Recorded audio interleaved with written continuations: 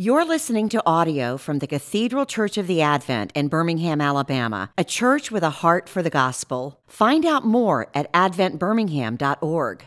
Our Father, we ask that you would forgive the sins of the preacher, for they are many, and that you would send your Holy Spirit to do two things: to show us our need for Jesus and to give him to us. Amen. So, no doubt many of us are aware of this. This is a crazy thought if you're in Birmingham right now at this moment. 56 years ago, today, if you were worshiping in this space in the morning in downtown Birmingham, you probably would have heard something outside in the distance from where we're sitting. It probably would have sounded like a pop, but go 4 blocks down 6th Avenue, right there. Go 4 blocks down 6, and you would have heard or seen at least 15 sticks of dynamite exploding beneath the steps of 16th Street Avenue Baptist Church. 4 young, beautiful girls made in the image of God and purchased with the blood of his most precious Son. Ages 14, and 11. Totally gone. I didn't know this part. Maybe you did. At the very moment the bomb went off, the preacher was evidently putting his finishing touches on his sermon for sermon prep. And do you know what the title of his sermon was? It was called A Love That Forgives. If you listen over the years to the families and the loved ones and those who survived the blast of that dark and horrible day, an overwhelming theme keeps coming up through the decades of reflection on this event. It's the same theme of the sermon that never got preached that day: forgiveness. In its pure form, in its biblical form, one of the most shocking things about Christianity is the centrality and the power of forgiveness, or what Dr. King called the strength to love. Our passage today begins our series through these discipleship passages in the Gospel of Luke. Over the fall, we're going to be looking at scenes in this gospel of Jesus' call to follow me. Discipleship and following Jesus, as we'll see in this passage, is overlaid from beginning to end with forgiveness. Maybe on the surface, the theme of forgiveness isn't apparent. We've got Jesus teaching on a boat, and we've got fish and nets and miracles. We've got Matthew, the shady tax collector, hosting parties with a jovial Jesus. And we've got Pharisees who are totally upset with all of it, angry that Jesus isn't more religious or more moral or more appropriate or more dignified or more godly. So again, maybe on the surface, the theme of forgiveness isn't apparent. But just because something's not on the surface doesn't mean that it's not, in fact, present everywhere and the most important force to reckon with. Just ask anyone who lives near an active volcano. So let's examine 3 scenes from Luke 5 that help us to observe the magma of forgiveness just flowing right under the surface of all these interactions. The call of Matthew, the call of Peter, and then the in-between. So first I want to start with the call of Peter. Did you notice, actually, Peter's odd reaction in the midst of all this fish miracle stuff?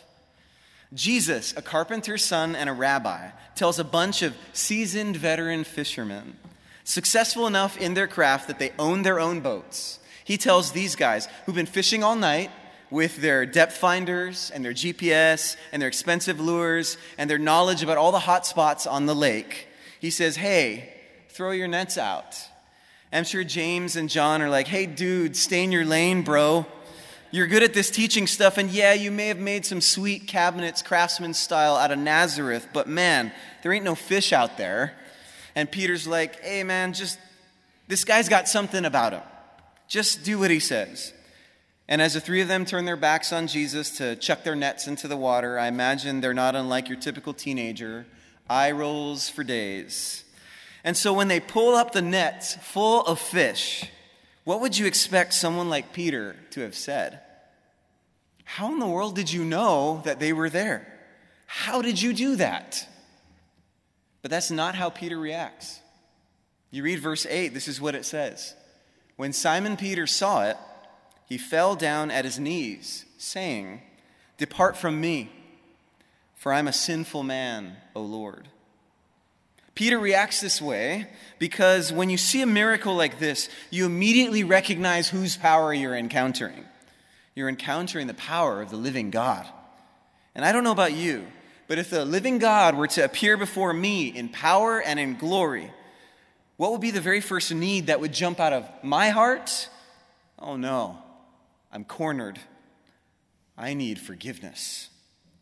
And so there it is, the magma right under the surface. When Jesus calls disciples, more than anything else, he calls them to reckon with their need for repentance. Second scene, the call of Matthew. I love this. Now, Matthew's a tax collector, and if we're not careful, we could think of Matthew in the role of something like an IRS agent. Nobody likes him. Nobody wants to be his friend. He's just there to take your money and to give it to all the governmental fat cats, right? Which is true, but IRS agent doesn't capture the despicable nature of a first century tax collector in the Roman era. They were guys who had free rein to skim off the top and to swindle you. They were sleazy. They were greasy. Think IRS agent meets used car salesman. No offense, used car salesman. Think Better Call Saul. Or think Taylor Swift's The Liars and the Dirty, Dirty Cheats of the world. Okay? A position of authority with very little accountability. That's this guy. And to this sleazeball, Jesus walks straight up to him, and the narrative is uncomfortably brief. Verses 27 and 28 say, Jesus saw a rich sleazeball named Levi and said to him, "Follow me." And leaving everything, he rose and followed him. And the funny thing is, the text says he left everything, but that must be more metaphorical and spiritual because the next verse says that Levi kept his house. Because, well, he threw a big party with, as verse 29 says, a large company of sleazeballs. And the Pharisees are totally put out by this. And just in case you think that in the middle of this party, Jesus stood on the side like some pious wallflower, you fast forward 2 chapters in Luke, and the Pharisees' accusation shows us the level of the appearance of Jesus' behavior, at least the appearance to these religious folks.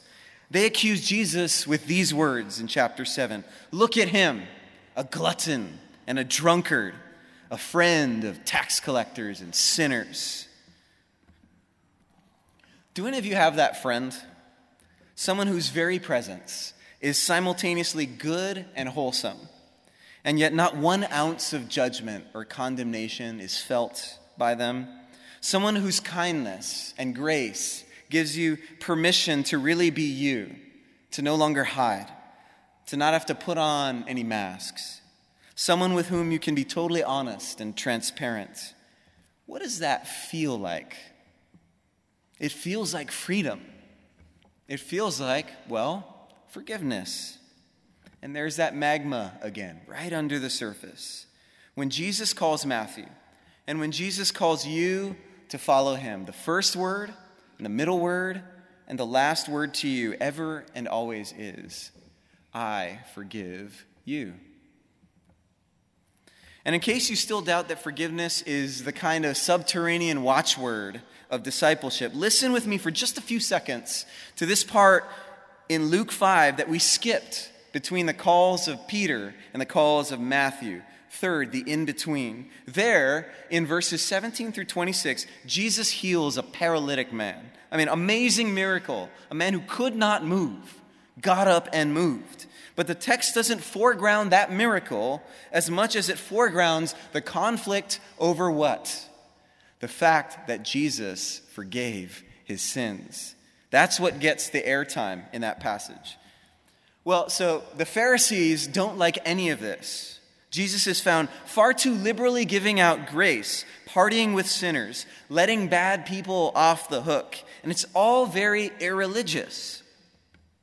In fact, a 5th century church father, Maximus of Turin, pointed out this little nugget to me.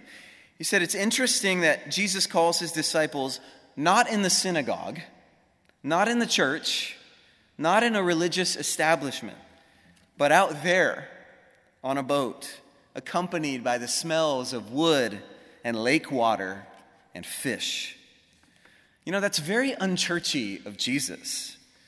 A good word for churchy folks like you and like me.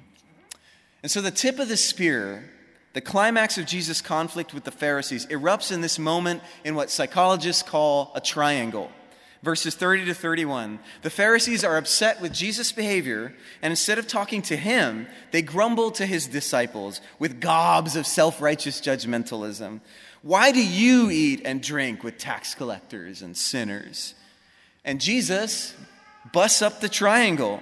Hey, if you have a problem with me, talk to me. And hear this. Those who are well have no need of a physician, but those who are sick. You see, I'll be hanging over here with the sick people. Looks like you guys are pretty good on your own, aren't you? You guys sure are something with all your spiritual health. Good luck with that. I guess only the sick need a physician. In other words, forgiveness only makes sense to people who know that they're sinners. And so, the powerful indictment, the powerful word. According to Jesus, there are only two kinds of people in the world. Sick people who know that they're sick, and sick people who continue to believe the lie that they aren't. I want to rewind a little bit. Have you ever thought about the morbidity of the metaphor of catching fish? At first, I just thought I was stretching Jesus' teaching beyond what he meant. But the more I reflected on the testimony of the Bible in general, and Jesus' subsequent teaching on discipleship later in this gospel and elsewhere, the more I think it's actually right on point. So, what happens to fish when you pull them out of the water? Well, to put it bluntly, they die. They flop, they fight. In futility, their gills flare, looking for any drop of water to suck in, and it's just not there. Now, when Jesus says only the sick need a physician, he's not talking about a cold or a sinus infection. Jesus hasn't come to give you chicken soup or some antibiotics to help your relatively healthy self heal up again. No, when Jesus says only the sick need a physician, he's talking about incurable cancer or irreversible Alzheimer's. He's talking about, in the words of Soren Kierkegaard, the sickness unto death. Jesus is saying, only those who recognize their disease as fatal will give up trying to cure it on their own and cry out for mercy and the healing of the great physician, the only one who can save.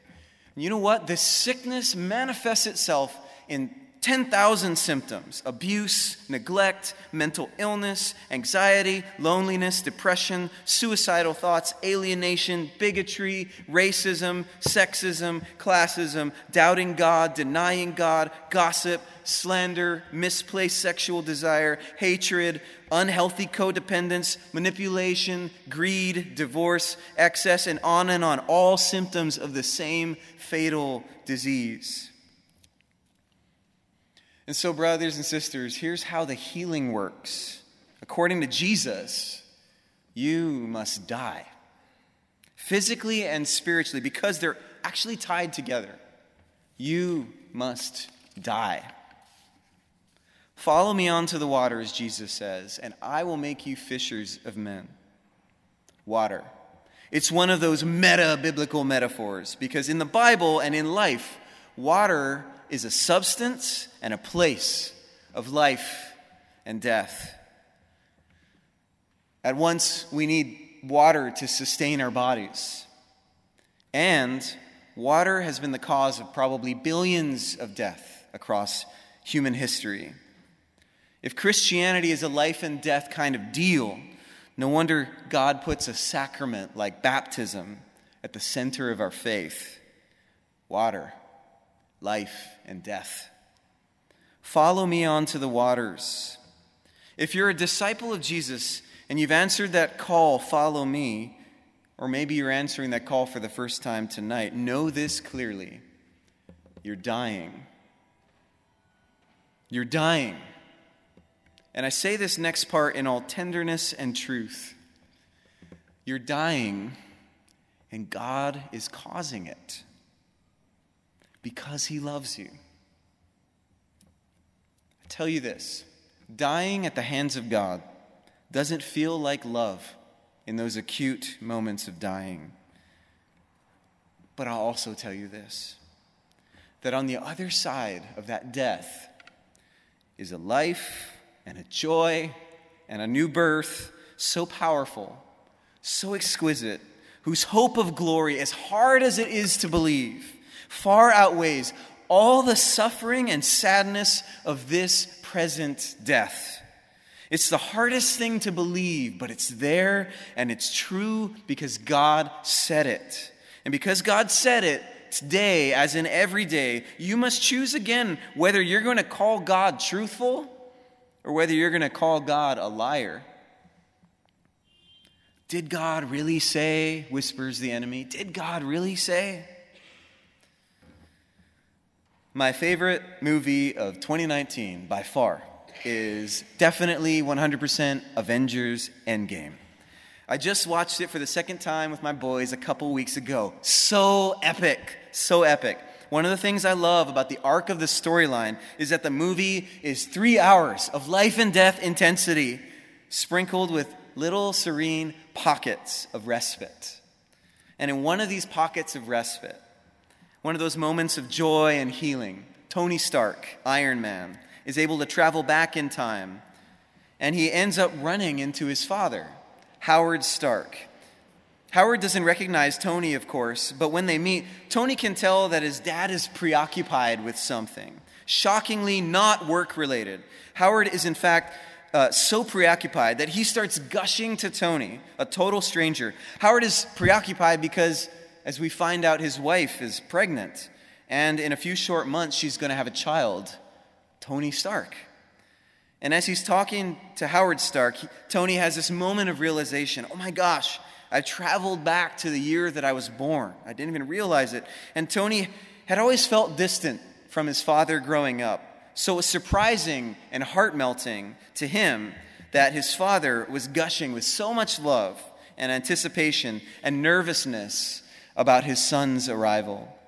Part of the reason Howard Stark was expressing anxiety about his son's birth was that he was being born into a time of global unrest, where the future was bleak and uncertain. Death was everywhere. And ironically, in this moment, Howard asked Tony if he had any advice.